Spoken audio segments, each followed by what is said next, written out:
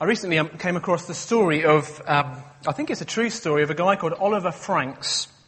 In 1962, he was given a life peerage as Baron Franks of Headington, just up Headington Hill.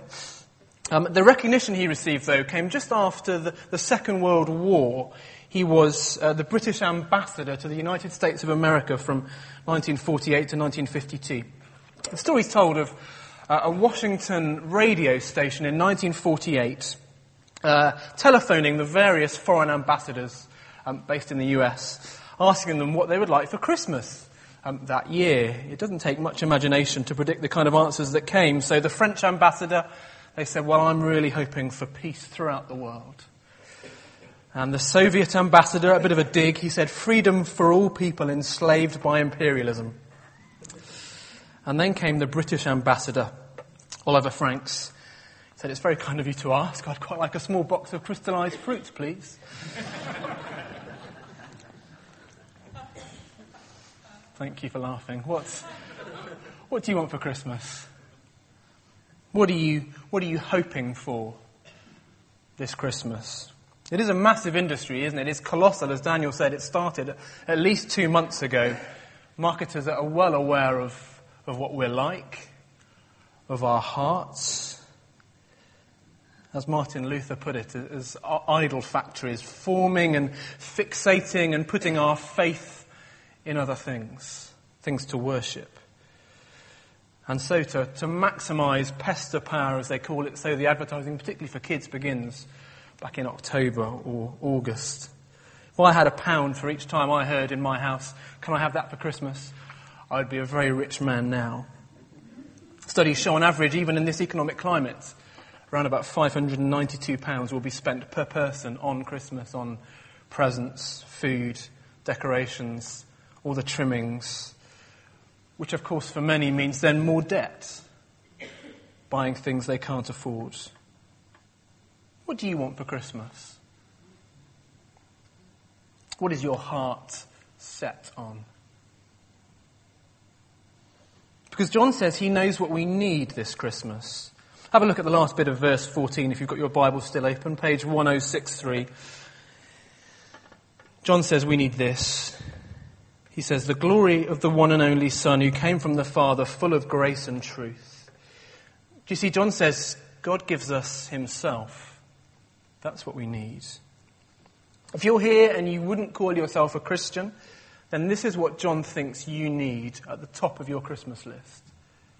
More than anything else in the world, you need God's gift of himself to you, the Lord Jesus. So first point, Jesus is the present that we need this Christmas. And yet immediately think, well, what's he here for? What does he want from me? Well, we're nervous, aren't we? We're suspicious. Why has he come? Like the proverbial parent coming home halfway through a teenager's party, we're thinking, has he come to spoil my fun? Has he come to make demands on us? What is he here for? Well, from John, it's actually the opposite.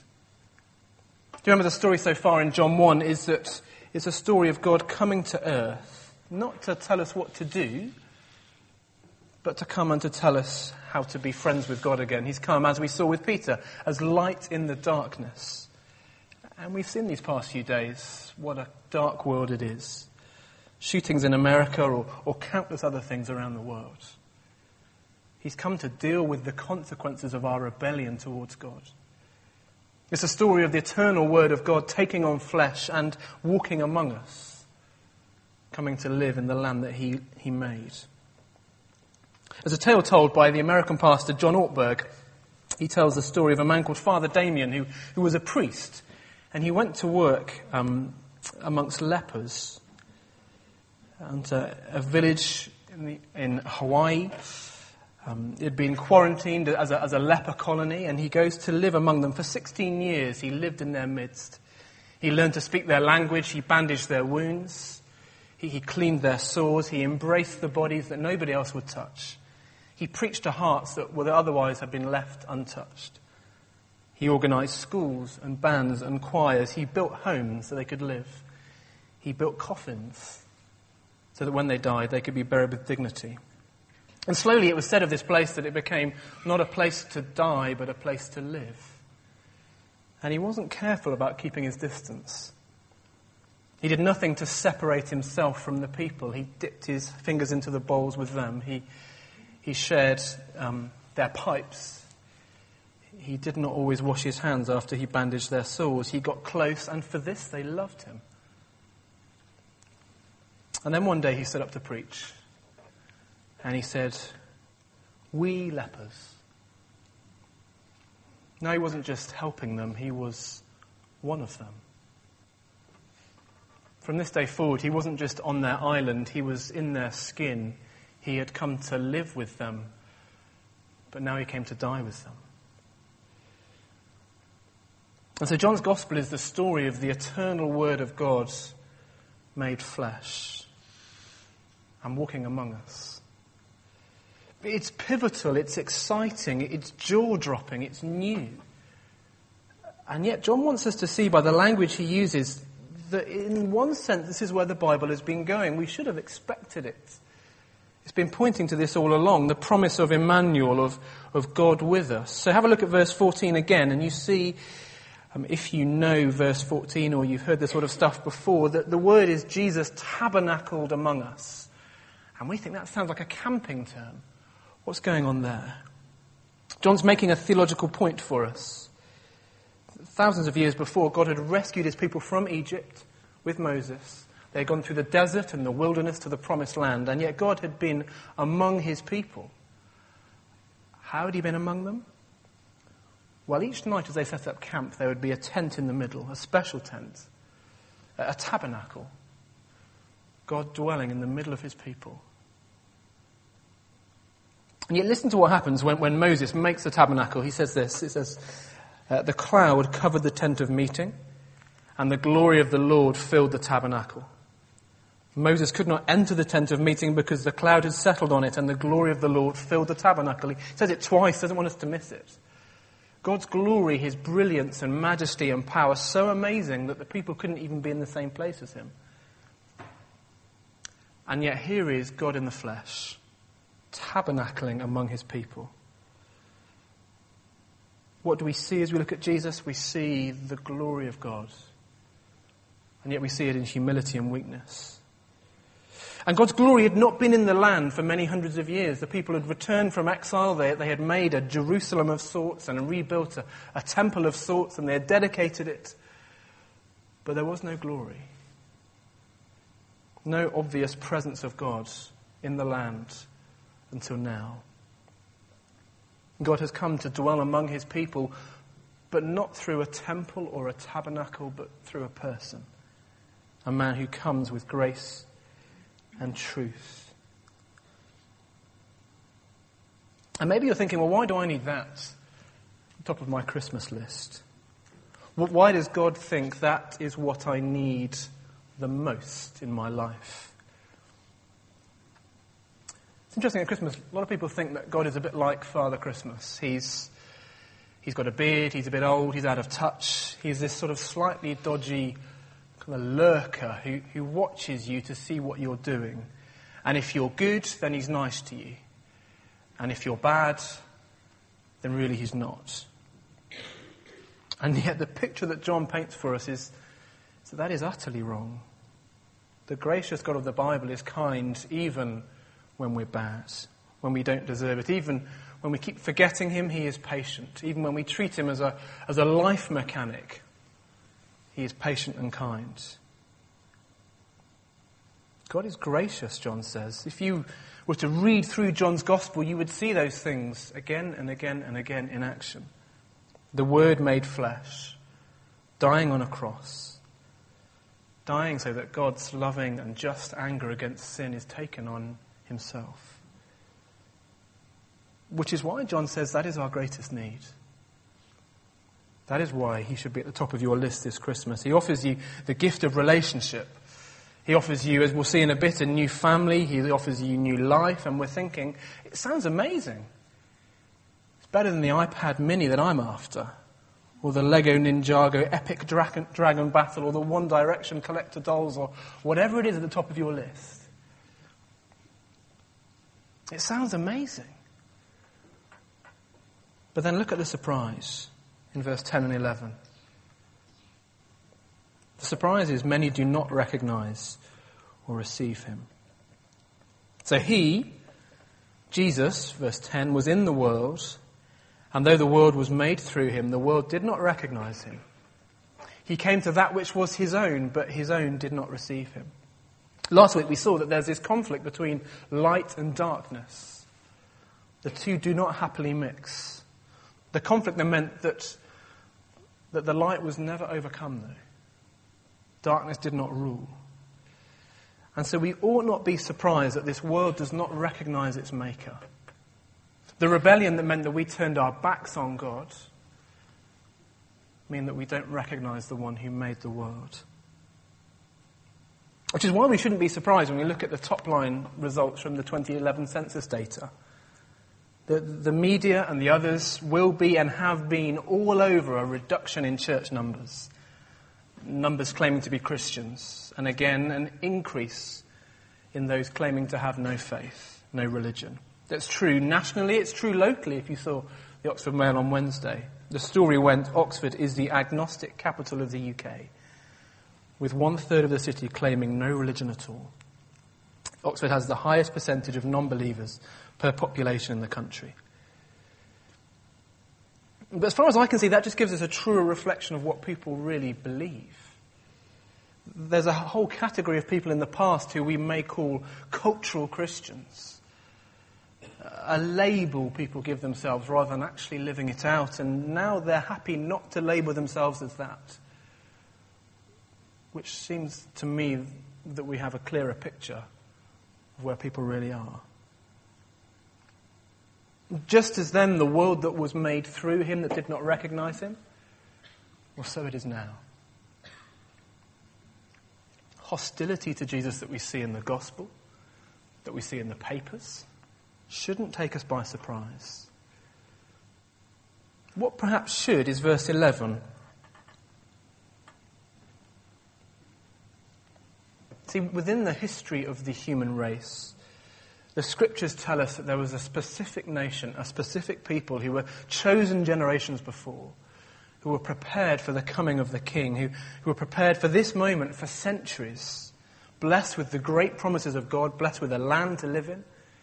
And so he comes to that land, to that which was his own, and to his people who did not receive him.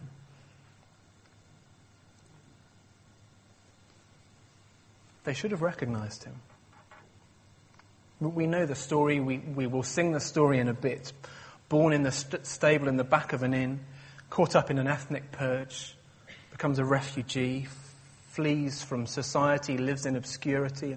And the crowds came as his earthly ministry started, but the crowds came too as they saw him crucified. As his own saw him crucified. In many ways, as you read the Gospel of John, it's a great illustration of this. These verses in 1 to 14 particularly act as a kind of contents page for the rest of the Gospel. As we said last week, if you're here and you aren't a Christian and you don't have a Bible, we would love for you to take that with you and to read that. You will see conflict after conflict after conflict with Jesus. Chapter 5, Jesus claims to have power to give life and to judge, and the people want to kill him. Chapter 8, he claims to have been around before Abraham, the I am, and the people want to kill him. And so we think, well, if those who were waiting for him don't get it and don't see him, is there any hope for optimism for us? Has the mission failed? And yet you see as the story unfolds, those who ought to have been expecting him miss him. But then, to some extent, those we least expect recognize who he is and follow him. Which is our second surprise. Many do not recognize or receive him, but some do and become children of God. Verse 12, yet to all who did receive him, to those who believed in his name, he gave the right to become children of God. Children born not of natural descent, nor a human decision or a husband's will, but born of God. It's not all bad news those who do receive him, those who do believe in his name, well, it is those people who become part of his family, who become children of God. And do you see the swap that happens? The Athanasius, the early church father, said, he became what we are so that he might make us what he is.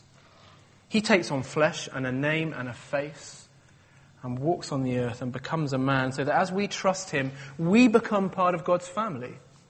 In fact, later in the Gospel, again, chapter 17, just hours before the cross, Jesus will pray for Christians all around the world and all down the ages that they, as they trust in Jesus, might be taken into the life of the Trinitarian God. They might have unity and glory that he shares, that the Word who was with God in the beginning has enjoyed for eternity. It's mind-blowing. He becomes what we are so that we might become what he is. Or again in verse 12, he gave them the right to become children of God.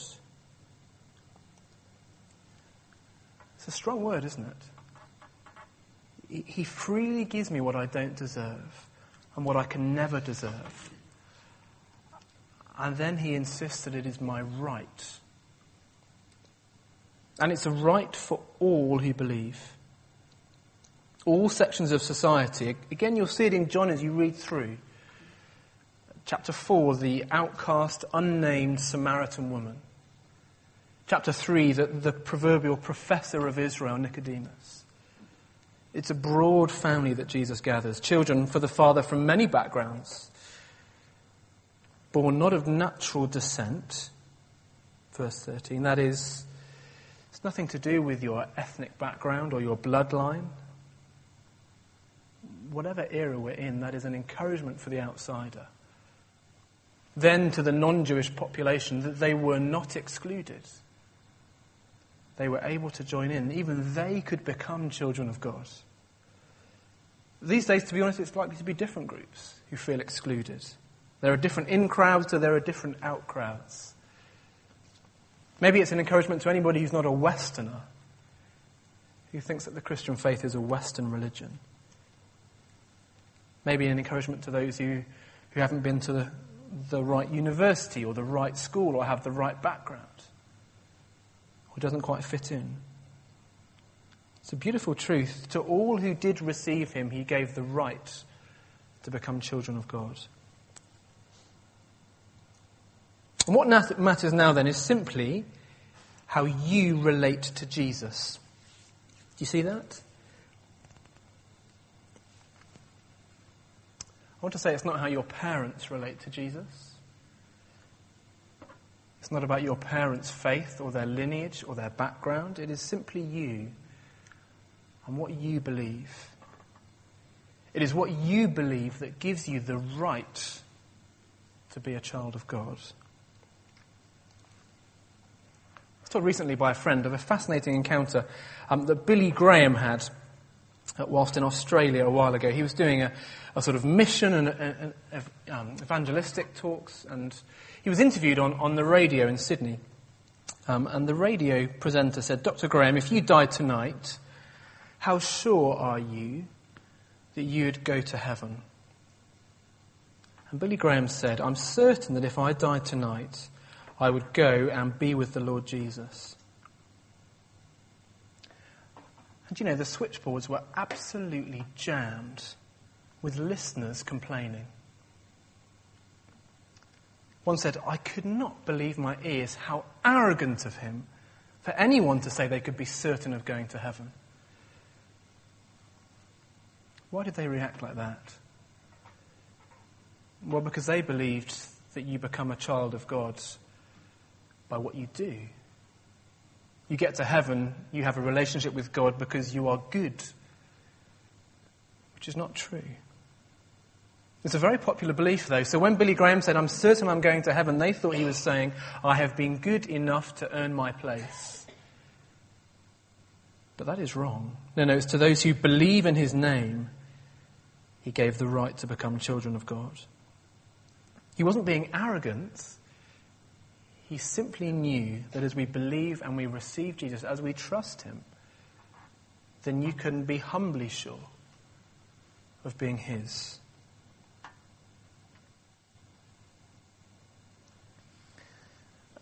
And that can be a brand new start.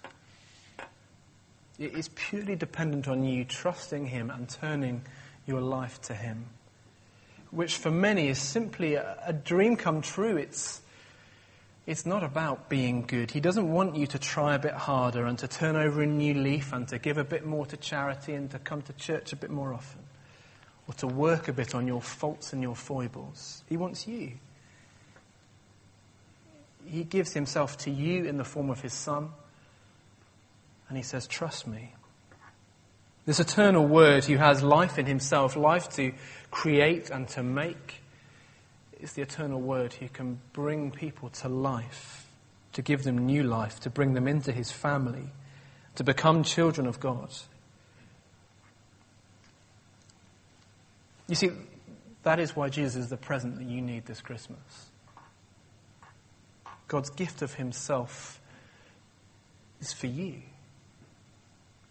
And it deals with your greatest need. If you are here and you aren't a Christian, I'd love to urge you not to do what we all do at Christmas. Because we go up into the loft and we get out the manger and all the scenes and the tinsel and stuff, and we put it up and we make it look nice, and we put little Jesus back up again because he keeps falling over. And we arrange it and we look at it for a month or so. And then we pop the baby Jesus away for a year and get him out again next December. John says this is urgent. If you do that, then you do not receive him. You do not recognize him. Verse 10, verse 11. What John wants us to see is that we need him all the time. He wants us all the time. To those who believed in his name, he gave the right to become children of God.